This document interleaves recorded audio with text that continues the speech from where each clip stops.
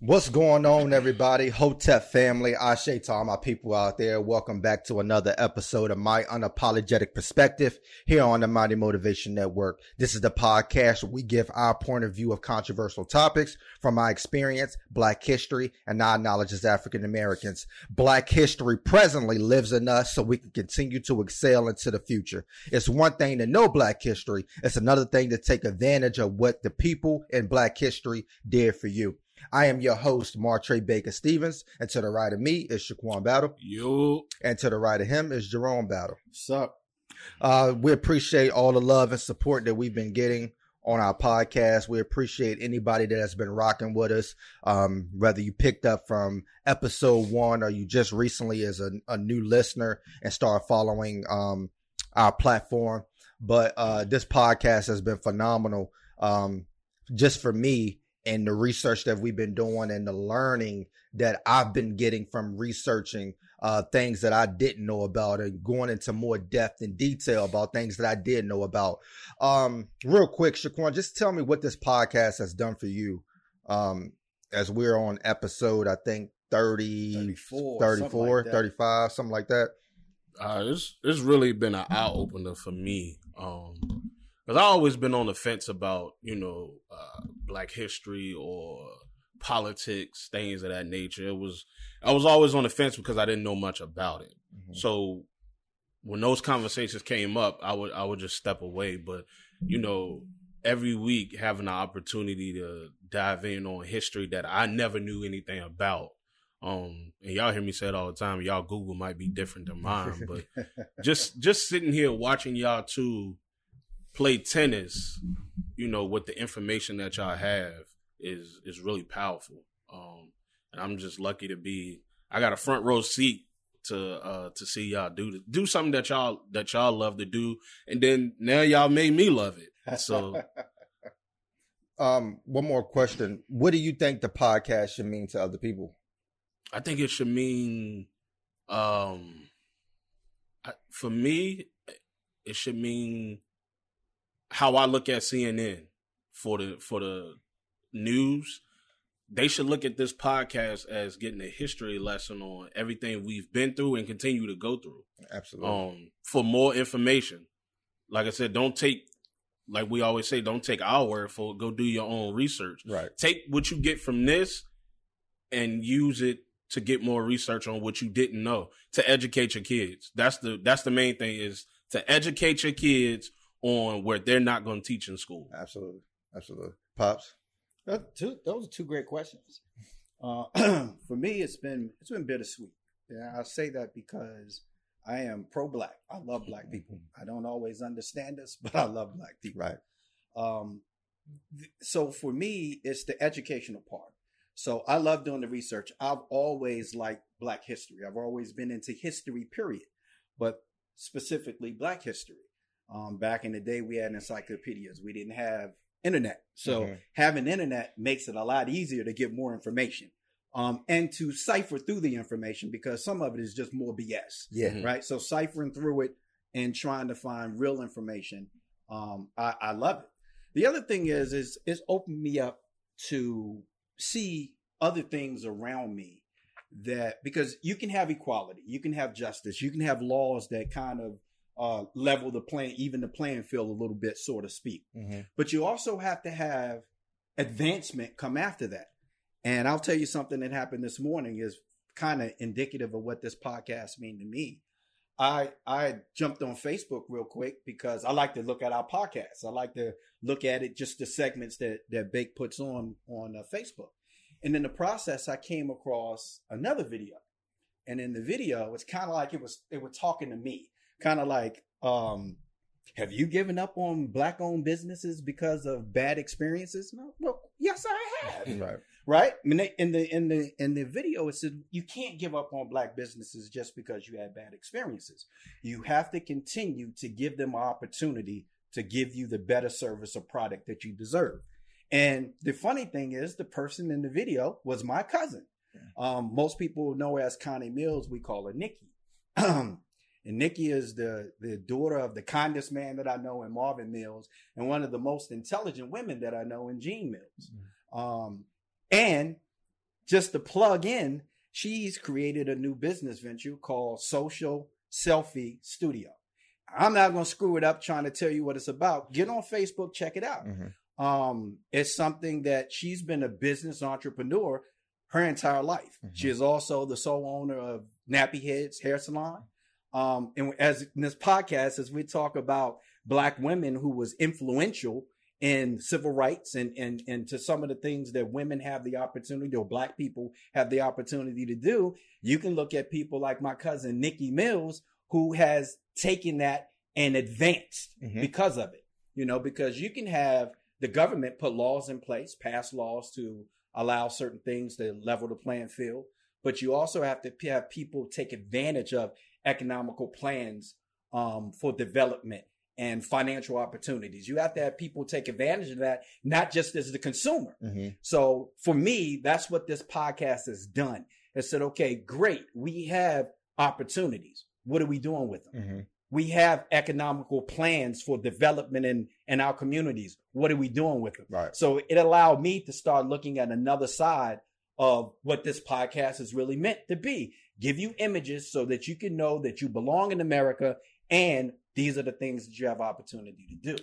Absolutely. And I only ask those questions because one of my homeboys, Knight, asked me, you know, what does the podcast do for me? Like, he was like, is it about family? Is it about our community? Or is it just about reaching as many people as possible? I told him all of the above. I said, number one, it's about family because I get to sit here with the two of you every Sunday and do this podcast, and also about family because my daughter can listen to this podcast. I told her to specifically to go back and listen to last episode because that's important for her as a woman and a Black woman in this world to be able to understand those doors that has been opened to her by people that came before her. And again, you know, when I wrote 2 books, a lot of people say, you know, I don't read like that. You know what I mean? Like I just have trouble reading. So this podcast was another avenue for the people who won't go to Barnes and Noble and get these books about these phenomenal people, that we're giving you information off a podcast. Like anybody can listen to a podcast on the way to work. Anybody can listen to a podcast while they're working out or while they're cleaning up. And it's giving you valuable information. You know, I believe you only grow what you feed, right? Like whatever you feed is going to grow. And I think a lot of times we have to get the information out there because people may listen to music all day. They may listen to, you know, you see what's on Facebook and what's on the news, but this is another avenue that gives you information so you can be able to grow. And I believe that's what we're doing with this podcast. We don't have any control over the numbers. We don't have any control over how Facebook give it to you, because I know Facebook has kind of censored us out a little bit with the views. I don't have any control over the YouTubes. All we can do is give you the information, right? And I can tell for the people who listen to this podcast that it's not going to stop. We've been doing this for over a year. You know what I mean? And it's not going to stop. We're going to continue to grow. We're going to continue to build, but it's also holding ourselves accountable to read these amazing books, to give you that information. Because like Shaquan said, we can't rely on the school to do that.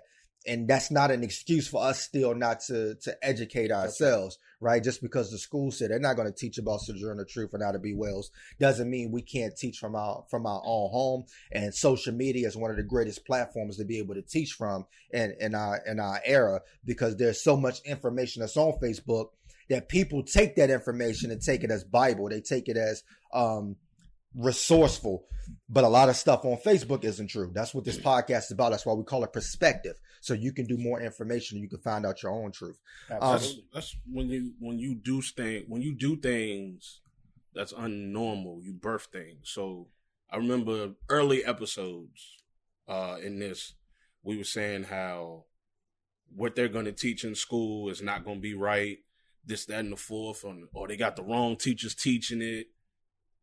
And last month, you was blessed to be able to go to the school and teach the kids something that they never knew, right, about people that they would never know. Right. So, like I said, just by doing this, you birthed something that you had spoke on podcasts months ago about. You didn't know how they was going to teach this in the school. You didn't know what they was going to teach. And then you wind up in the school teaching it. Right, absolutely. And it stuck, because at a basketball game, I had 5 kids that was in the assembly. They came and talked to me because they thought I was him. And I said, well, what did you learn? And they were able to tell me some of the things that they learned. And you look at what he posted on Facebook that, you know, kids took notes. That's right. You know, that because they knew they weren't going to be able to remember it. They wanted to remember it. The paper remember what your mind can't. Absolutely. And again, we're not for everybody. We understand that. We don't sell ice cream. We're not for everybody. Right. But if it's for the people who, for white people who want to see a different perspective other than what you may have been taught to understand the black mindset, this is good. For the black people who may not understand the importance of things that, like if you talking about voting all the time, may not understand the importance of why we begin to talk about history, because those things like Ida B. Wells for the anti-lynching laws trying to be created back then are just now coming to fruition. Right. We got a Supreme Court justice judge that's being interrogated for the past week. You see the way black women are being treated in this country. Again, history doesn't repeat itself, but it dang sure rhymes. And those are the things that are still relevant today. That's why in the opening, I begin to say that we are black history. Mm-hmm. The things that they went through, we're continuing to repeat and go through, but we taking their strength and we're recycling it to be able to grow into the future. Speaking of the judge that's going for the confirmation hearing, did you hear one of the questions that a lady asked her yesterday? Refresh my memory. The question was, can you define a woman? Yeah. If you can't define a woman, then how do they have the right to vote? Yeah. Okay. This is. We're gonna jump right back into what we were talking about last episode. Again, we didn't want to discredit those powerful 2 women that we were talking about last week, or the powerful women we're going to talk about this week with just one episode. We wanted to expand it and create much discussion as possible. We're going to start off with Fannie Lou Hamer, who was an incredible woman. Again, just like Sojourner Truth, not very educated. Mm-hmm. She received only a 6th grade education. But her civil rights activism began when she got a call about the SNCC. For the people who don't know what the SNCC means, it's the Student Nonviolent Coordinating Committee. They were part of the civil rights movement. And that's one thing real quick. A lot of people, when they think about the civil rights movement, you think it was just one group. No, right. They were different sections that correlates into what we call the civil rights movement today. Again, they didn't always agree on everything. They weren't always the same, but they understood the goal was for to get the voting rights passed. And you had so many groups with so many different ideas that the SNCC was one group. You know what I mean? And you're also talking about, in some cases, 30 or 40 years before Martin Luther King got involved. Yeah, absolutely. So that's the other thing. I think people got to keep that in perspective. Absolutely. But the SNC was looking for volunteers to help challenge voter registration in the South that excluded black people. And when I began to do this research, I didn't understand. So when you look at it from an educational standpoint, when you look at it from school, people talked about people going to the South to help them register to vote. Mm-hmm. And it was like, why so many people got to come from New York and Chicago to help these people to register to vote? And I learned from researchers Fannie Lou, they didn't know that they had the right to vote. That's right. You know what I mean? When it was talking about them registering, they didn't know that they had the constitutional right to even go register. That's right. So a lot of people, this was new information to them.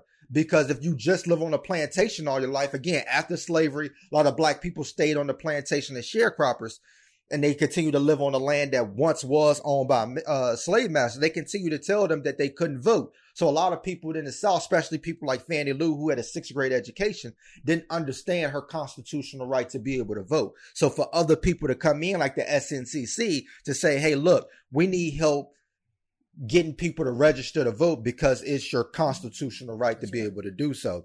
So her first attempt to register to vote, of course, she failed because she didn't pass a literacy test.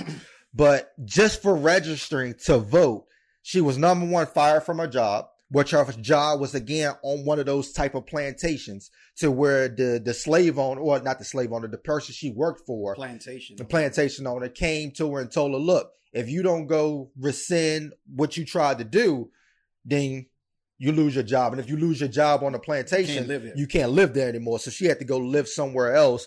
But then also, she was shot at 15 times.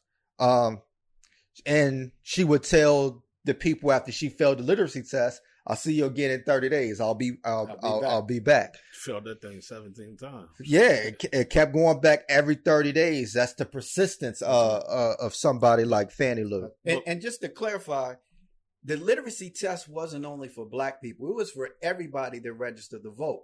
But of course, who was predominantly affected by it disproportionately was black people.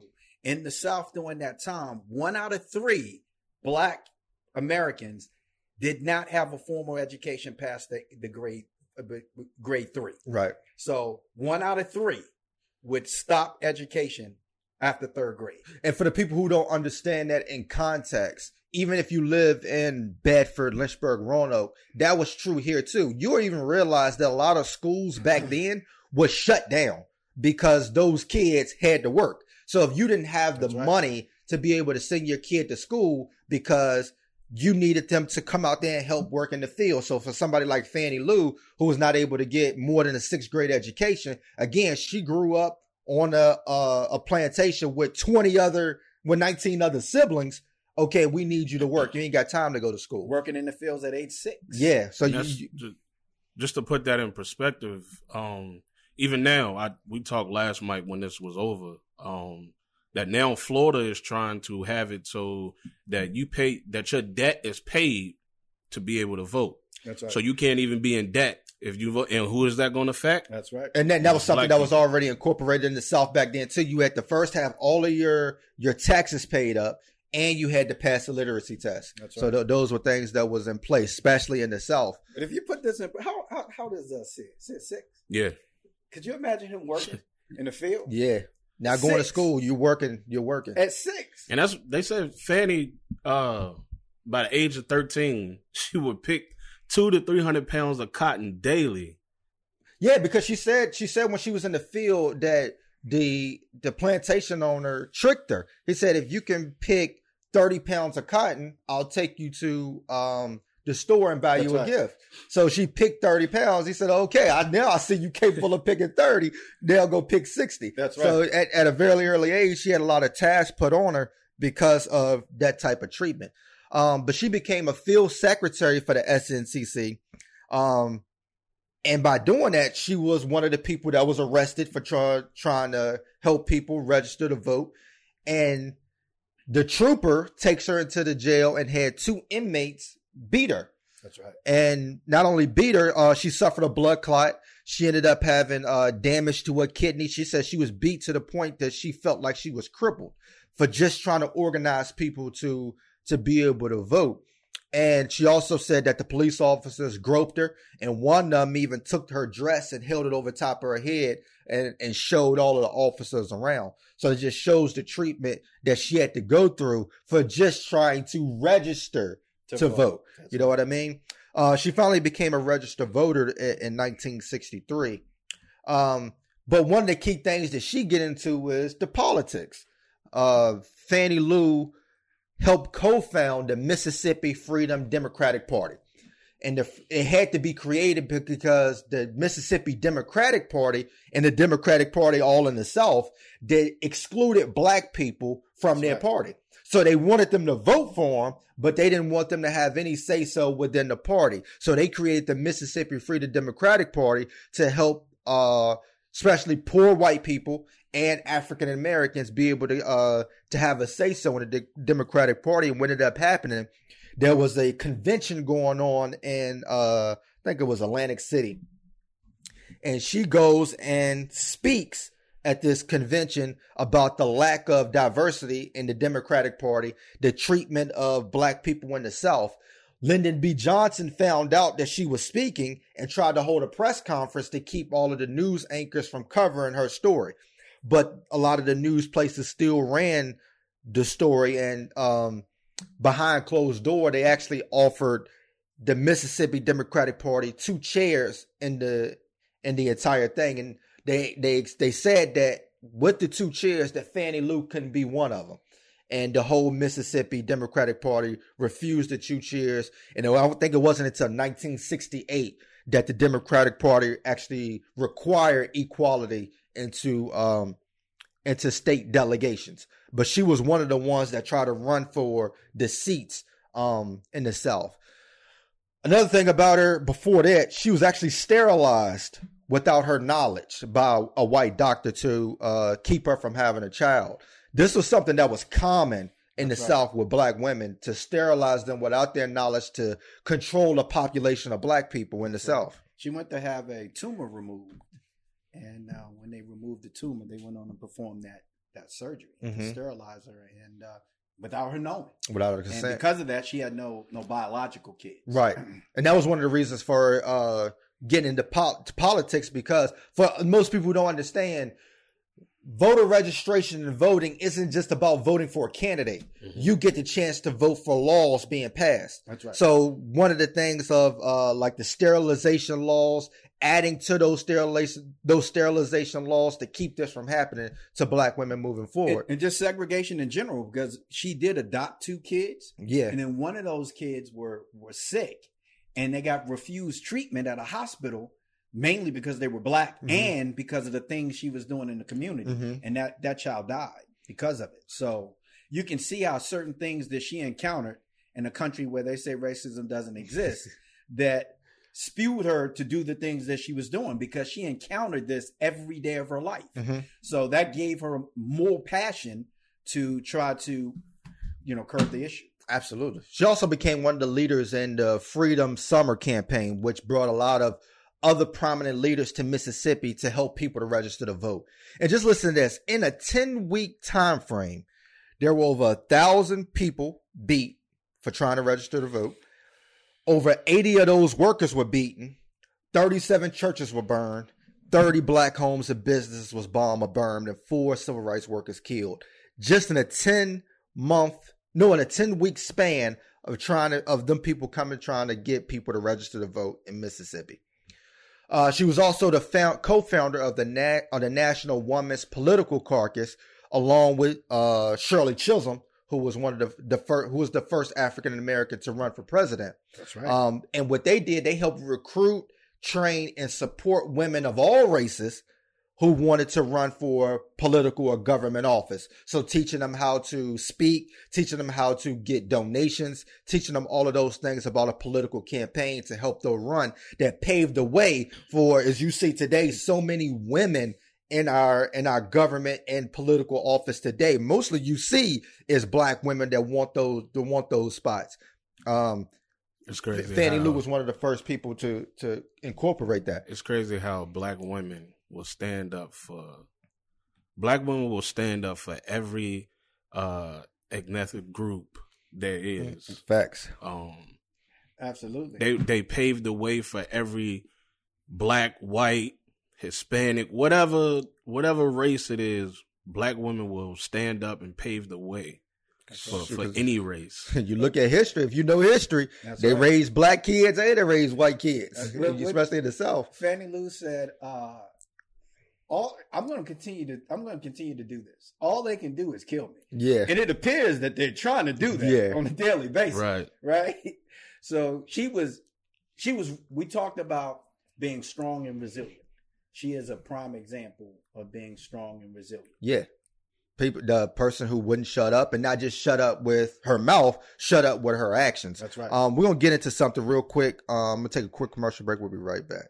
And we are back. We're going to jump right back in, but go to YouTube, type in Mighty Motivation Network, follow the latest episodes, go to My Unapologetic Perspective on Facebook, follow the latest episodes, follow me on TikTok, Martre_S, Instagram, Martre_S. I'm going to jump right back in because it's a couple of quotes I want to go through from Fannie Lou that I believe that our people need to hear. She says, "You can pray until you faint, but unless you get up and try to do something, God is not going to put it in your lap."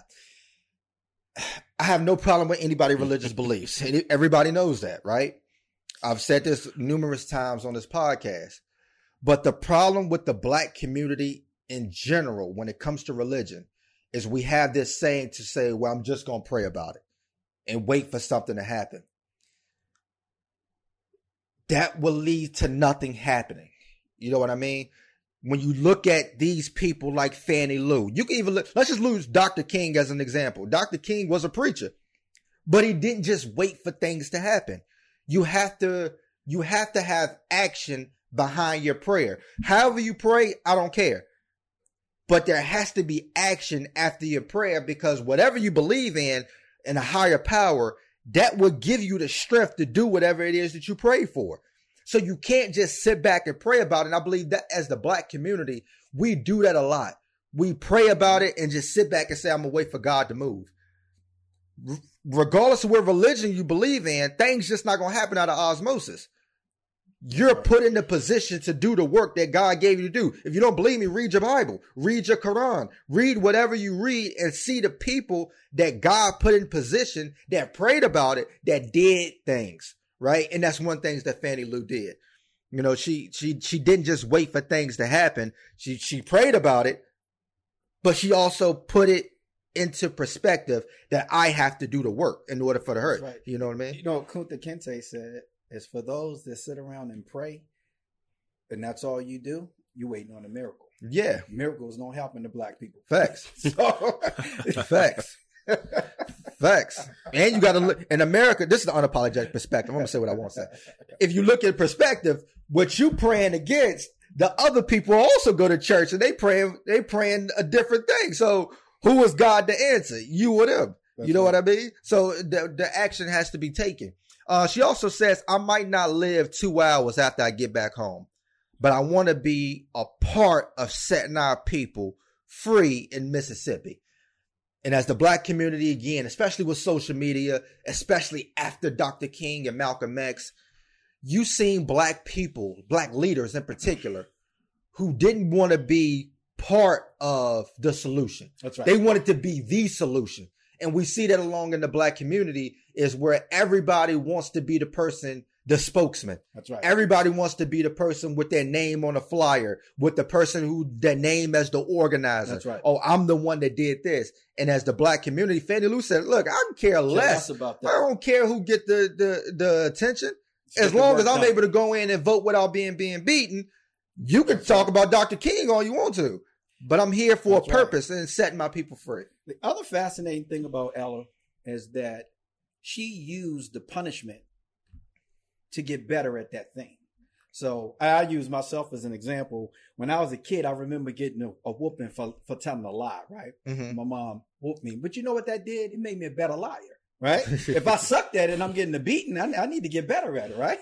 So what Ella did is she kept failing the literacy test. And you can see in her quotes, her level of education started increasing. Right. She got to the point where some of her quotes are some of the best written quotes that exist today. Yeah. Some of them, as they always say, well-spoken quotes that are written today. So she used that as a driving force to get better. Right. Not just to pass the test, but so that she can be a more educated person in society, because she knew that the more educated she was, the more people were going to listen to her. And you just think about how that could have pissed off so many people, that this uneducated woman was a person who spoke at the Democratic convention. That's right. Ran for a seat for that Democratic convention and was looked at by so many people in the civil rights movement as to the go-to person. That's right. To be able to do some of these things. That pissed probably not just white people off. That probably pissed a lot of, again, those leaders that wanted to be the name, right? They want to be the name associated with setting their people free. Anything else on Fannie Lou? I think that's everything. We're going to transition into Ella Baker. Ella Baker, you know, we always talk about on this podcast, you know, passing on principles, habits that are taught into your household. And Ella Baker is one of those people who received those type of habits. You know, her parents shared their food with hungry neighbors. Her grandmother told the story about her being whipped because she refused to marry a man that the slave master had organized her to marry. And that's what you see out of Ella Baker, a black woman who wanted to help black people no matter what, the strength and the resilience to be able to help no matter what, but also the resilience to not take anything that somebody just wanted to give her. You know what I mean? But she was the premier behind the scenes organizer with the SCLC. That's the Southern Christian Leadership Conference. Another part of the civil rights movement that was Dr. King's group. Different from, again, the SNCC, the Student Nonviolent Coordinating Committee. But she worked with both groups. But she helped local leaders craft and organize and implement protests and marches against lynching, against for black teachers, equal pay. You know, she began to do those things, and she was an educated woman. She was valedictorian in her school, graduated college, but she started really getting into activism when she moved to New York during seeing the hardships of the Great Depression, seeing so much poverty, and she's influenced by the Harlem Renaissance. Absolutely, that's right. But one of the key things that I want to talk about that she helped create was the Young Negroes Cooperative, which was an organization that basically pulled money together to help other black people in the community. You know, so when you see today the GoFundMes, you see the charity events to help raise money for somebody that may need heart surgery, that may need help paying their rent. All of these things starts back then with the Young Negroes Cooperative by saying, okay, we need to take care of our own. We ain't going up here to beg because we know they ain't going to give it to us. You know what I mean? We, the people, can help each other grow. This is black people putting their money together to help other black people. That was the original form of what people call today socialism. Mm-hmm. Back then, it wasn't called socialism. It was called anti-capitalism, right? So it was anything that was done outside of what our government was formed on, which is capitalism. And so that's what Ella Baker was doing. Absolutely. Ella Baker hits home too. So for the people that don't know, she was born in Norfolk, yeah. Virginia. And her family was part of that race riot in Norfolk that her grandmother told her the stories about and things that happened right there in Norfolk, Virginia. And then I think Littleton, North Carolina is where her mother was originally from. Right. And they moved back to Littleton, North Carolina, where they experienced similar situations of racism and discrimination. So again, we're not talking about very far. We're not talking about Mississippi and Alabama. We're talking about Virginia, North Carolina. So this still existed, even though you came further up north than some of those states that you hear me talk about. But Ella Baker was one of the driving forces behind the civil rights movement when you talk about Martin Luther King. However, don't get into it. She was not one of the ones who was passive, and she didn't just shut up. So she even went against Martin Luther King at times. She was not the biggest fan of Martin Luther King telling people in their communities what they needed to do. She wanted organizers in that community to determine what they were going to do and how they were going to do it. You want to do a sit-in? What cafe you want to do it in, how you want to do it. And we'll educate you on the process based on how you want to do it. In so many words, don't listen to this motherfucker. Right. Because that's the thing. When we begin to talk about the South in general, different locations do different things. That's right. You know, even to today, you know, going state to state, community to community, different places do different things, different experiences. So it's hard to tell somebody in Chicago to have a sit-in. That's right. You know what I mean? Because you're not from this community. You don't understand the repercussions. And it's hard to tell people in Mississippi, y'all need to take guns to these marches. You don't understand the repercussions of doing that. That's right. You know what I mean? So understanding that, but there was just a lot of tension. She joined the NAACP. She ended up leaving the NAACP because, again, that bureaucracy that she did not agree with. That's right. That she couldn't rise to the level of being a woman to these men. She didn't like leadership, one person in leadership having all of the credit all of the power, all of the power. Right. One of the things that she was quoted as saying is, "Good people don't need good leaders. Yeah, one good leader. You need multiple good leaders. Yes, not just one." So she wasn't a real advocate of Martin Luther King being the spokesperson, because she said that he was a far better orator than he was in terms of an activist. Yeah, absolutely. And she talked about how, well, she ended up living in NAACP. She never joined the SNCC, but she did a lot of work with the SNCC, but she didn't want to join the organizations because she didn't like the hierarchy and the bureaucracy and the status of black men over black women in these movements. But the tension with Dr. King, she said, was Dr. King would listen to every black man. He would take their opinion, take their ideas. But when it came to a black woman, that was a problem. That's right. For the people to understand, I hate to bring up religion again, regardless of your religion. That was a religion thing. That was the preacher ego. You know, in a lot of times you didn't have women preachers. You didn't have women that led churches. You didn't have, this was a man's job. And Dr. King's mindset, after being a son of a preacher, growing up in that household, again, like you said last time, I'm not excusing them from the behavior, but that's just the way it was. And it was hard for some of those people to get rid of those ideologies, especially the black women, because they grew up in those religions and those households that held firm to those beliefs. But Fannie Lou was like, I ain't doing that. Ella May.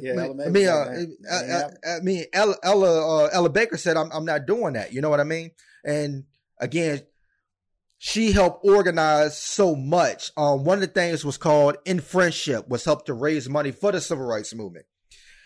Can you imagine being from these different places to say, hey, look, can you donate money to this cause? You talk about it all the time. Most people ain't donating money to a cause that they're not going to see the benefits of. That's right. Especially in poor communities where we ain't even got it to give it. So a lot of times, even if you look at parties, even if you look at organizing, you look at donating, most people who are organizing those things are women, because women are able to attract your feelings to be able to get you to donate something that is way bigger than you. It's way bigger than you buying a TV. It's way bigger than you buying a PS5. Way bigger than you maybe you going on vacation with the little money you got left. That's right. So donating that money to the NAACP or the SNCC or whatever for the civil rights movement, so we can be able to get these people registered to vote. That's going to be able to change the pay that you get, so you can have things moving forward, or your kids have moving forward, was essential. So when we talk about behind the scenes work, Dr. King's speech is phenomenal. Not taking that away from him. You know what I mean? Shuttlesworth, phenomenal. Not taking it away from him. Medgar Evers, phenomenal. Not taking anything away from him. But when you look at the behind the scenes work, anybody that works behind the scenes, one of the people right here that works a lot of behind the scenes, when I used to do the videos and he had to edit them, you're talking about an hour to maybe 5 hour difference in somebody doing the work and somebody editing it and doing the behind the scenes work. Right. The behind the scenes work is the people. You watch a movie, right? Actors, only thing they got to do, remember their lines, get into their creation. When you look at the credits, who did the costumes? Who did the makeup? Who did the scenes? All of these things are at the end. That behind the scenes work, boy, is that difficult. Boy, is that challenging. Boy, is it hard going door to door to people to convince them to do something. And that's something that she did. Absolutely. Absolutely. And, you know, she ended up near the end as she's leaving NAACP and all these groups. Like you said, she never really joined the nonviolent group. But still worked with them. Worked with them. She ended up so she goes to New York and she meets people like Thurgood Marshall. And she meets a lady named Pauli Murray. And we've mentioned her on previous podcasts. She was actually the first woman to not give up her seat on the bus. She did it in 1940. And so for those that want to do the math, that's like 20 something years before Rosa Parks did it. Right. So she met these people. And in doing so, she started to develop the northern mentality about racism rather than that southern mentality about racism and discrimination and how to fight it. So she started meeting and she met people like Angela Davis. Mhm. She met people like Carmichael. Mm-hmm. And these are the people who were part of the Black Panther movement. Panther Party movement. So you could see how she changed a little bit, as we talked about before. So did Martin Luther King. Yeah. So all of these civil rights leaders went through changes as we got to certain points in history to say, okay, that's no longer going to work now. What's next? And that's the funny thing, is because when you look at those changes, the people who stepped out of that civil rights movement into the Black Panther Party movement were a part of the civil rights movement. That's right. They were part. Stokely Carmichael, Angela Davis, Fred Hampton. That's right. They were Thurgood Marshall. They were all part of the civil rights movement, and they said, "Okay, Dr. King, we see what you did, but now we got to go. We got to go to a different level." That's right. You know, it's a quote by Dr. Cobb. He always say, "You don't take a boat across a river, and then once you get on land, take the boat and put it on your back and walk." That's right. The boat might have got you across the river. another Dr. vehicle. King got us across the river. But now we got to walk a little bit, and the method has to change. That's right. So a lot of those people that we see in that civil rights movement went on to create the Black Panther Party movement, or be more radical in their concepts after the civil rights movement. Yeah, and so for me, when I think about what Ella Baker was doing, and also the fact that Fannie Lou also ran for a Senate position as well, Yeah. is that from that part, from the Harlem Renaissance all the way up to the Black Panther Party, is where you really start seeing blacks get into politics. Yeah. So if you look at all the former members of the Black Panther Party in the early 60s, late 60s, early 70s, a lot of those people, mostly women, became politicians, senators and congresswomen and House of Representatives and things of that nature. They got into the politics part of the civil rights movement. Right. Because without the politics, you have nothing. Absolutely. We would not have gotten, because this sounds funny, we would have not gotten the right to vote if the right to vote hadn't already been given to us in 1870. Right. Right?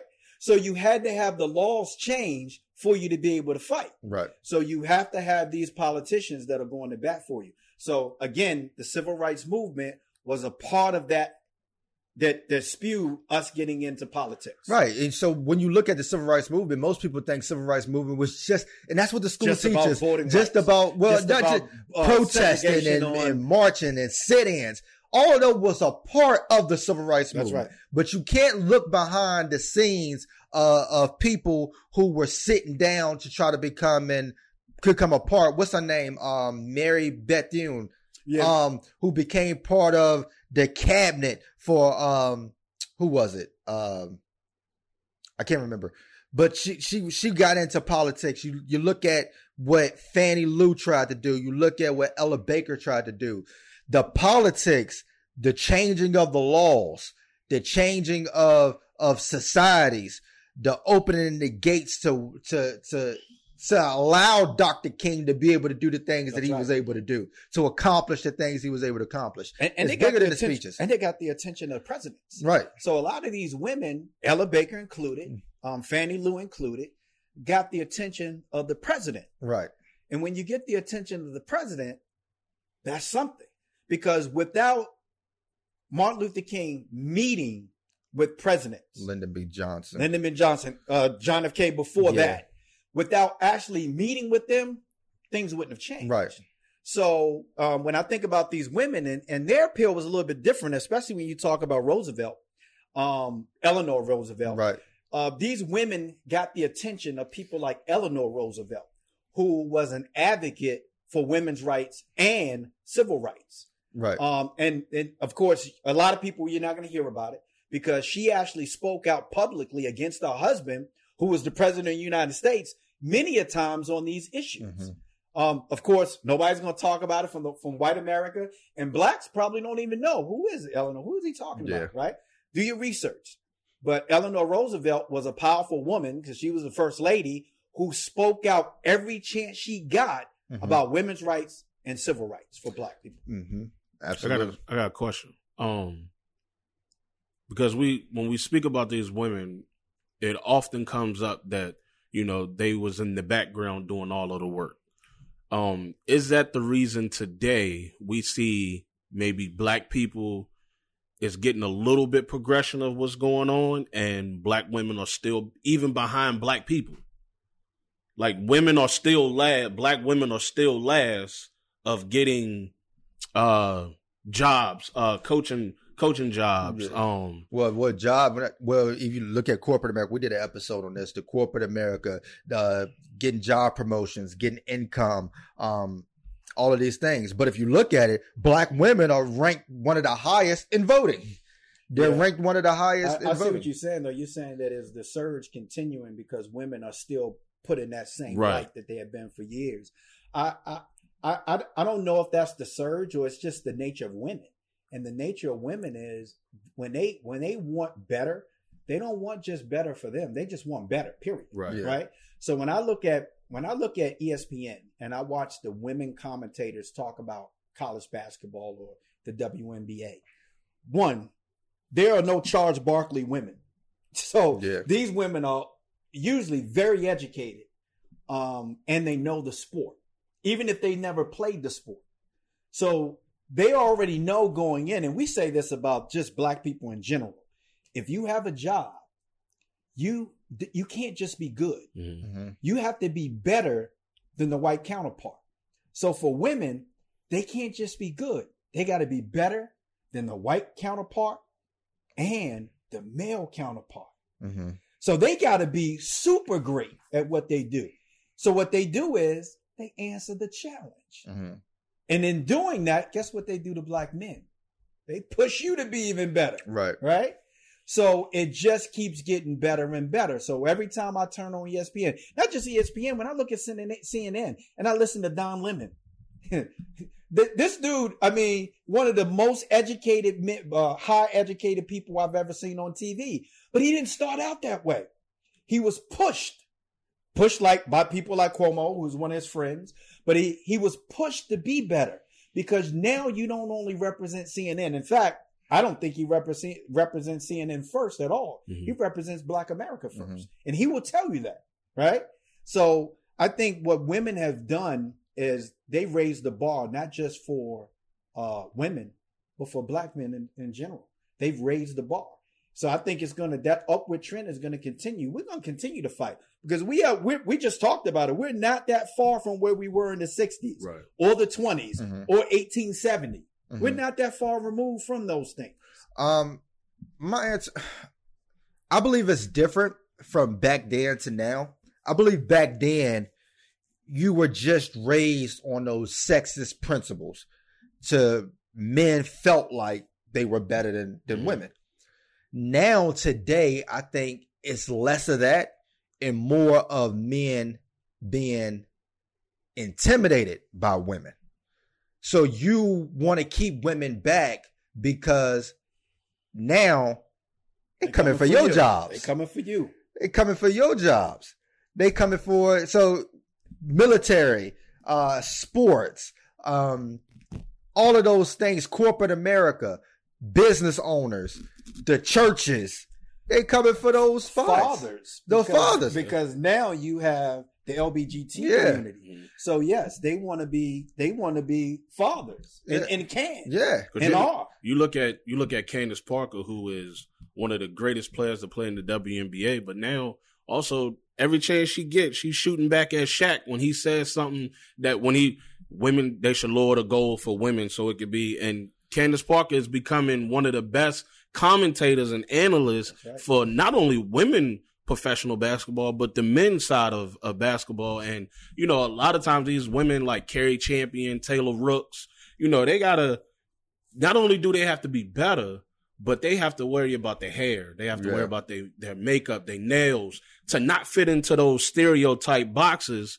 that men don't have to worry about. Because that becomes the conversation. Right. So they start talking about, I remember, what was the black analyst that did the football games and on the sidelines and her hair would blow? Oh, yeah. And that would be what everybody talked about. Yeah. They wouldn't even talk about the fact that she interviewed one of the most difficult coaches to interview. And she's been doing it for 30 years. And Bill Belichick answered all of her questions. Right. Yeah. They didn't even talk about that. They talked about how her hair was blowing all over her head. Well, men don't have to worry about that. Absolutely.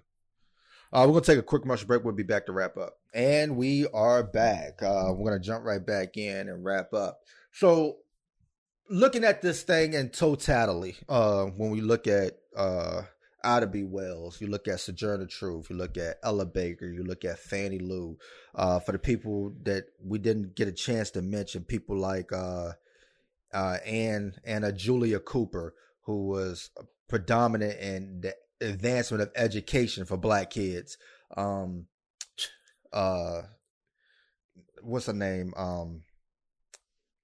There's a Nanny Helen Burroughs, who was again part of that education expansion for Black kids. Pauline Mary. Yeah, I mean, the names just go on and on. I know we talked about her on the episode before, but Diane Nash, you know, the resilience from the freedom fighters and CORE and SNCC and all of those people. Just give me y'all truth.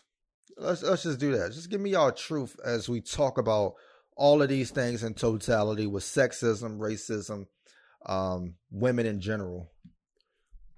Far too often, women in America don't fit the architect of leadership. Yeah, I mean, I mentioned this on previous podcasts. Women embodies everything about what a human being does, especially when a human being achieves. Mm-hmm. And what I mean by that is, I don't recall your mom throwing the football with you guys and teaching you how to carry it and catch it. Mm-hmm. And first time you score a touchdown, hey, Mom! What about Dad? Mm-hmm. Right? Dad gets no credit, which is cool because obviously you embodied everything that woman gave you, right? From love to even the discipline. You embody that. Yeah. And that becomes what you're made of. And so we see the strength and resilience of women, especially Black women, and how they are the pillars of most families. I think about what my grandmother was to the Mills family and how everything centered around her. Mm-hmm. So whether it was Sunday dinners, whatever, everything centered around her. I mentioned my Aunt Jean earlier. She taught me a lot about family and compassion because she always has Thanksgiving dinner at her house and all her whole family, friends and family go to her house for Thanksgiving. Very family oriented. That's what Black women give us. Mm-hmm. And we at times take those things for granted. I think about most of the things that I learned in life about simple things, a woman taught me. Like, again, my Aunt Jean taught me how to lock my zipper on my pants. Right. Because a lot of people don't know how to lock the zipper, right? My Aunt Georgia taught me how to tie a necktie. Mm-hmm. So when I think about the influence in my life, Black women, and my dad is still the greatest dad on earth and taught me a lot, right? So I'd be remiss if I didn't say that. But Black women taught me a lot of other things, how to iron clothes, how to wash clothes, how to wash dishes properly, because everybody thinks they know how to wash dishes until a Black woman shows you. Yeah. And I think every Black man that you know, including the two of you, would say that you married up. Mm-hmm. The woman that you married make you a better man. Mm-hmm. Very few Black men, and I know they want to get the hell beat out of them later on, but it's the fact that it's true, are not going to say that they didn't marry up. Mm-hmm. Every Black man has a woman in their lives that's strong, are going to say that they married up. Even if that woman is smarter than them. You told me that your wife knows more about cars than you do. Facts. You weren't embarrassed by that. Not at all. Tell me what I need to do. You know, you learn to accept that. And I think that that's what women allow, strong Black women allow us to be whoever we are. Things that we're not good at, they pick up the slack. Mm-hmm. Right. Mm-hmm. That's what so when we talk about Black women in the civil rights movement, why is it separate? Because they are the civil rights movement. Mm-hmm. Without them, in fact, Martin Luther King said about Ella Baker, without her, they probably would have been no civil rights movement. Mm-hmm. So that in totality, I think it goes back to what I said last week: strength and resilience, without a doubt. And for me, I think education is key to not just learn about the accomplishments of these powerful women. You know, I seen a skit or a segment of, forgot what it was. I think it was a podcast where they talked about teaching Black history in the schools. It was The View. The View had an argument about teaching Black history in schools. And I think one of the ones said, well, I would like it taught, but we should be teaching about Black excellence and not just about, you know, Black hurt, Black pain. And to a degree, I agree with her. But the problem is, when you teach about Black history in America, it would be doing an inservice and an injustice to Black people if you don't talk about the strength of them overcoming that pain. That's right. Because, you know, when we talk about the great white people in this country, you talk about what George Washington went through. You talk about the Civil War. You talk about the Revolutionary War. You talk about all of the things that they embodied to be able to do what they did, because that adds to the story. You don't want to add that into the Black perspective, because the person that was keeping them down was the people you glorified in the beginning chapters. That's right. Right? So when you talk about Black women, yes, we can talk about the Black excellence, but you can't talk about the Black excellence without talking about the sexism and the racism that still allowed them to create the Black excellence. And when you look at that, you would have more respect for Black women if you knew about what they had to go through. That's right. And what they're still going through. I heard Dr. Kava say one time that, you know, there's a belief that the original Statue of Liberty was a Black woman that was supposed to be in the harbor. And he said, can you imagine that for immigrants coming in, the first thing you see is a Black woman? It would change your perspective of how you feel about Black people. That's right. So when you, and I only correlate that because when we talk about those images, we talk about that representation of education. When you see those Black hairstyles, when you see that Black fashion, when you see that Black care, as a correctional officer, I've seen Black women go down there to those units, and those white girls look at those Black women like they're their mamas, because they have that care, they have that love. And a lot of times it's that tough love that people need that a lot of people don't want to have, including when they talk to their husbands. Mm-hmm. It's that truth that you don't want to abide by. And that's why this episode is so important to women who refuse to shut up. That's right. That's what those Black women are. They're the spokesman. They're the love. They're the care. The Honorable Elijah Muhammad taught that the Black woman was the first teacher of the child. For many instances, not just the first teacher of the child of a Black kid, but a lot of teachers of the white kid, because they raised a lot of white kids. That's right. That what's embody what a Black woman is. Don't look at the TV. It ain't twerking. It ain't half naked video vixens. It ain't gold diggers. It's that love, tender, and care. If you got to know the Black woman, I ain't gonna do what she do when she go to the party and she having fun. But for a Black woman, to me, that is the essence of what raised true American. When we talk about true